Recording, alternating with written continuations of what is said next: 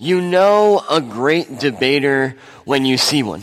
In the courtroom, their opening statements are powerful. Their rebuttals shut down any argument.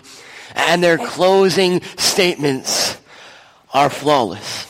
It doesn't even matter if their opponent has the truth on their side. Often a clever argument can win over the truth.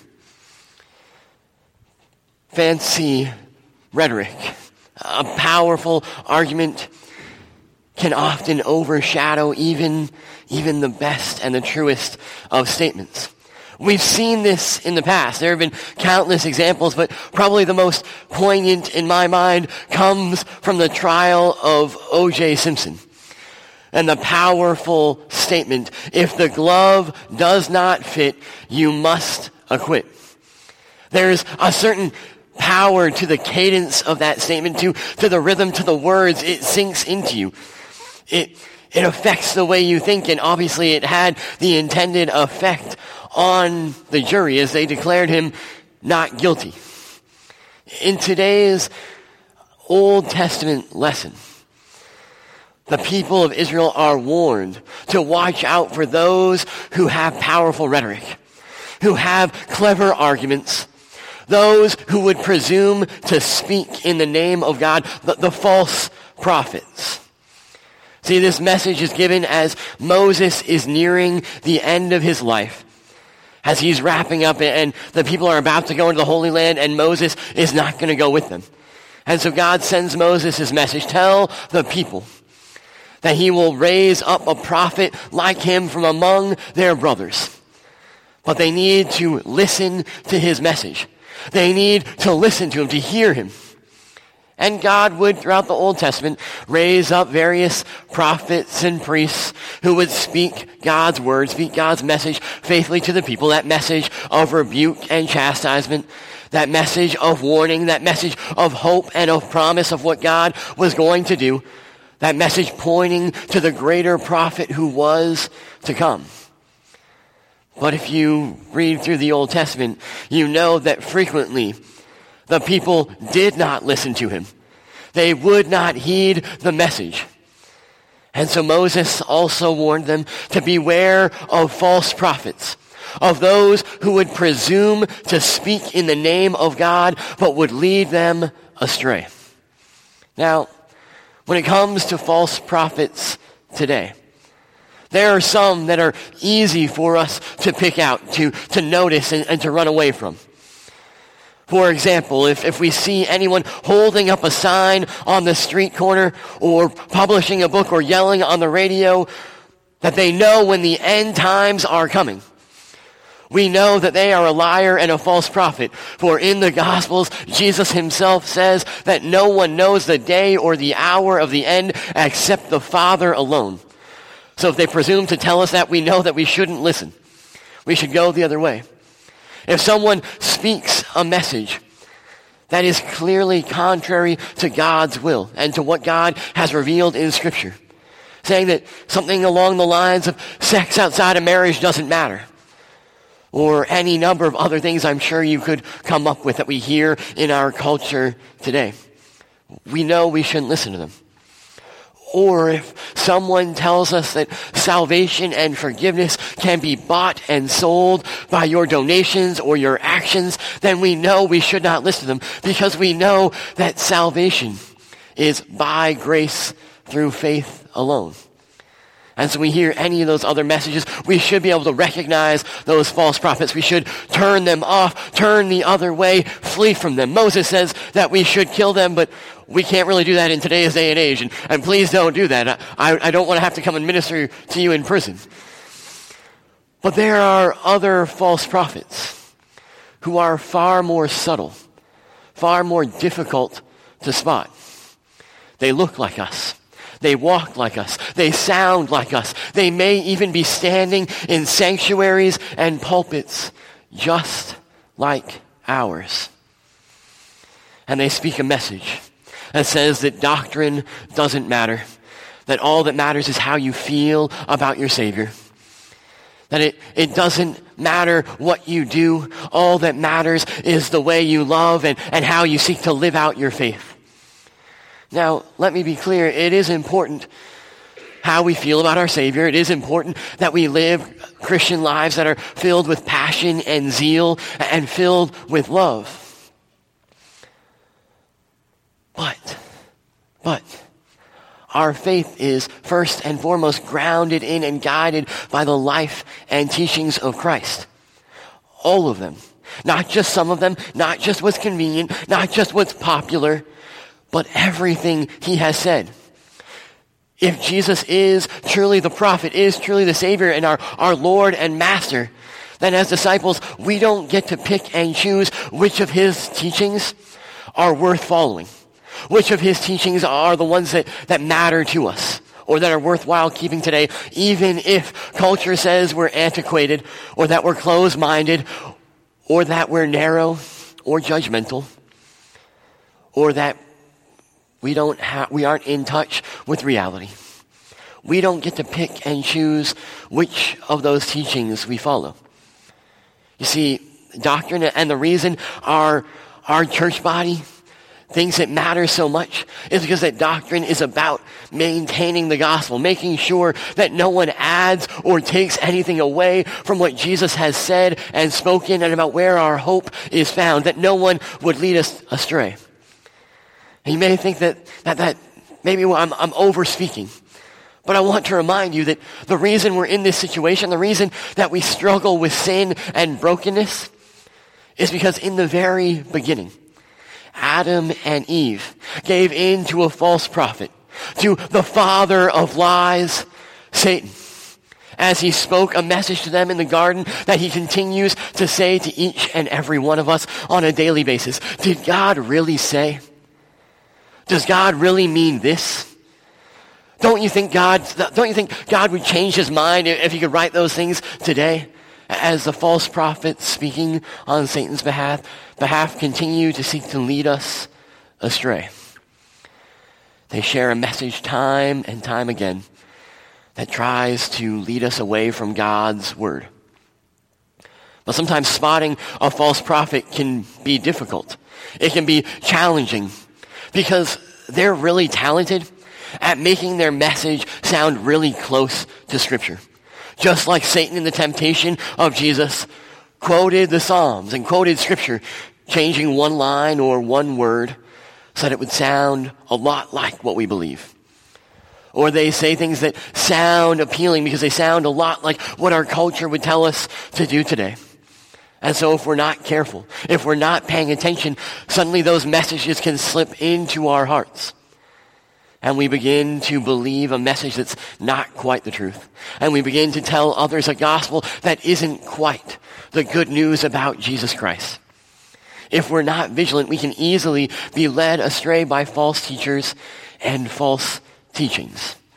They can continue to turn us away from the truth that God would have us hold on to. So how do we discern what the true and faithful message is today? How do we recognize pastors who are faithful?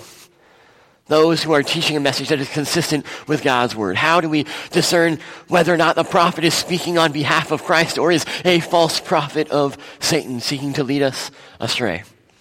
Well, Moses says two things. The first is this.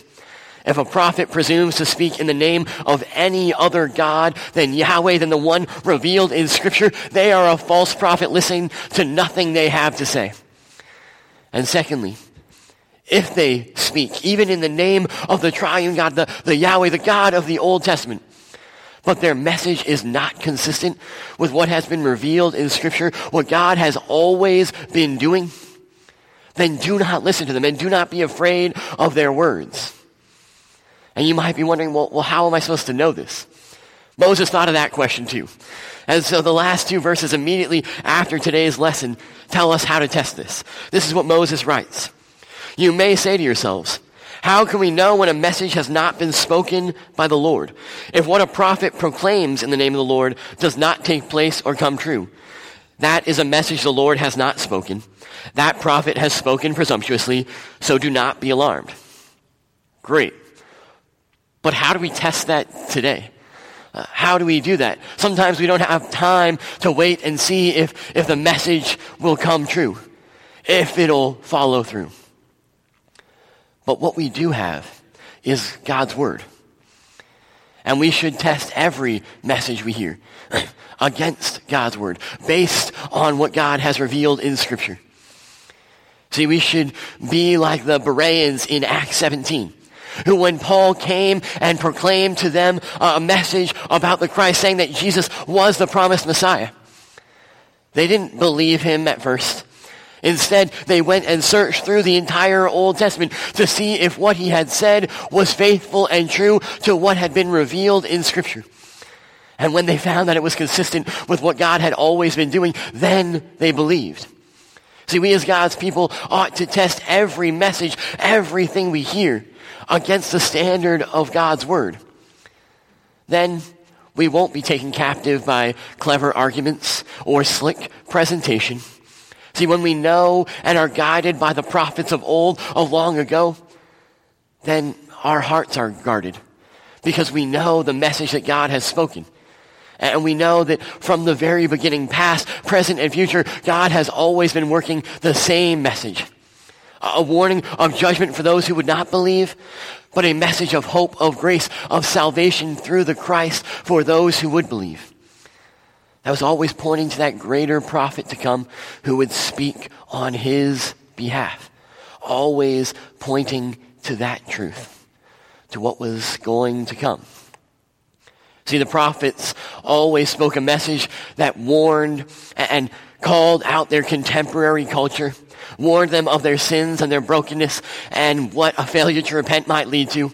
And often those prophecies came true because the people refused to repent.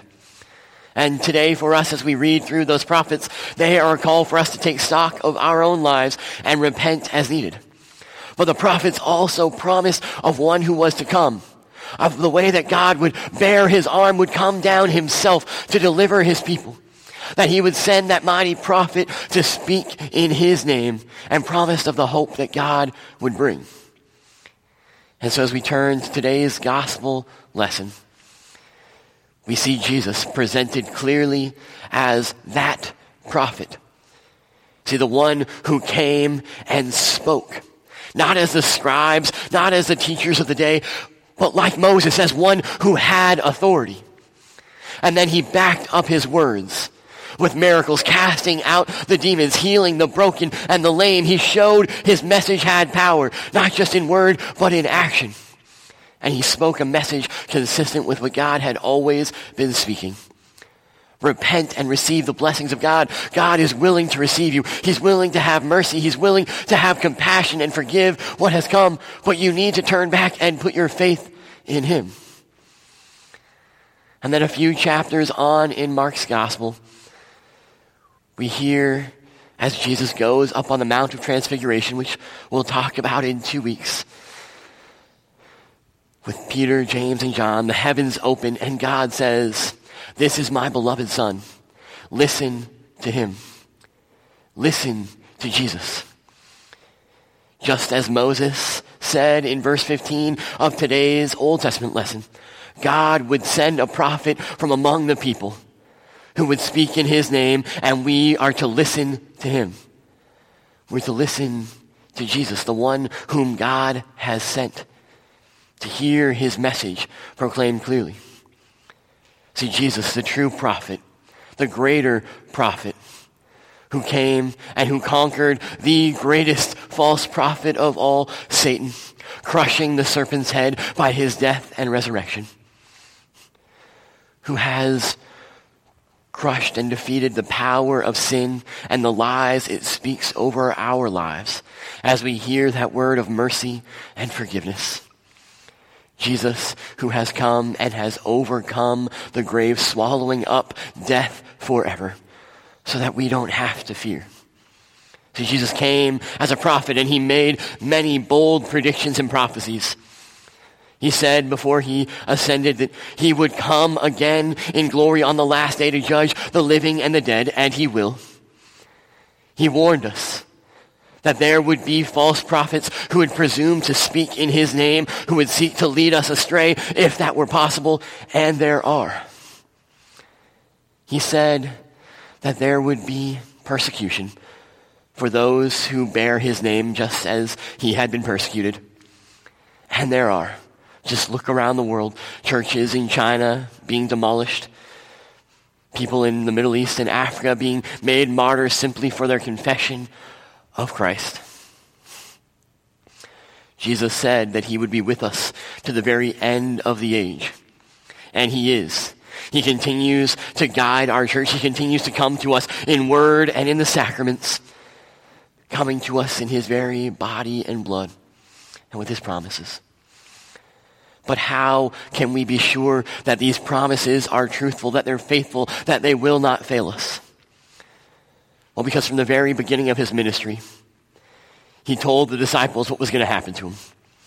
He warned them that he would be betrayed by sinful men into the hands of those who were wicked, and that they would crucify him, that he would be buried in the grave, and 3 days later he would rise again.